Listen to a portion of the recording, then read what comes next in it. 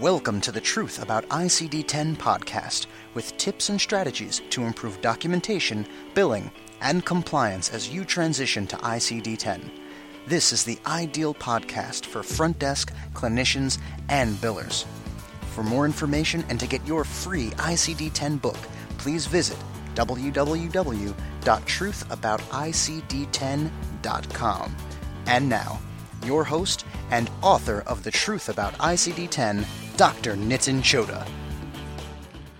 ICD-10 do's and don'ts for the front desk. It's very common for a lot of private practices to have the front desk staff assign the ICD code to a patient visit while scheduling a patient. In fact, some softwares require the assignment of an ICD-9 code when the patient is scheduled so that it's already in the system by the time the clinician sees the patient.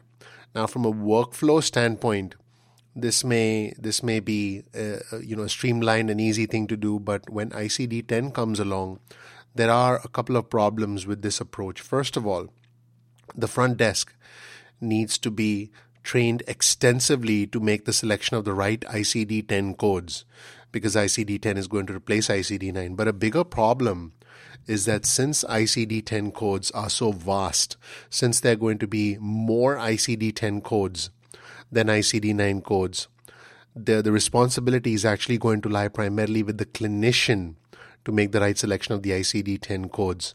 The front desk cannot be expected to enter all the ICD-10 codes that apply to that patient visit, because this is the front desk we're talking about. It is not the clinician. This is not a licensed professional. This is not a rendering provider. It's Amy at the front desk.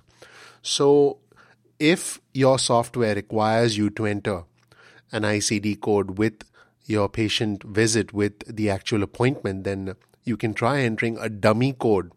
But again, at the end of the day, the front desk should not be designating ICD-10 codes. And even if the front desk does do that, there's a very, very high probability, I'd say over 90%, that the clinician will either need to change the ICD-10 code, as long as it's justified by the supporting documentation, which of course will be entered by the clinician, or the clinician will need to expand upon and add several additional ICD-10 codes so that the ICD-10 codes are as specific as possible, so that they demonstrate laterality, so that they demonstrate dominance, so that they demonstrate specificity, underlying conditions, history of trauma as may be appropriate. So again, as far as the front desk is concerned, there's really no problem with the front desk assigning an ICD-10 code, but by no means is it the end of the story. If anything, that's the beginning of the ICD-10 documentation journey.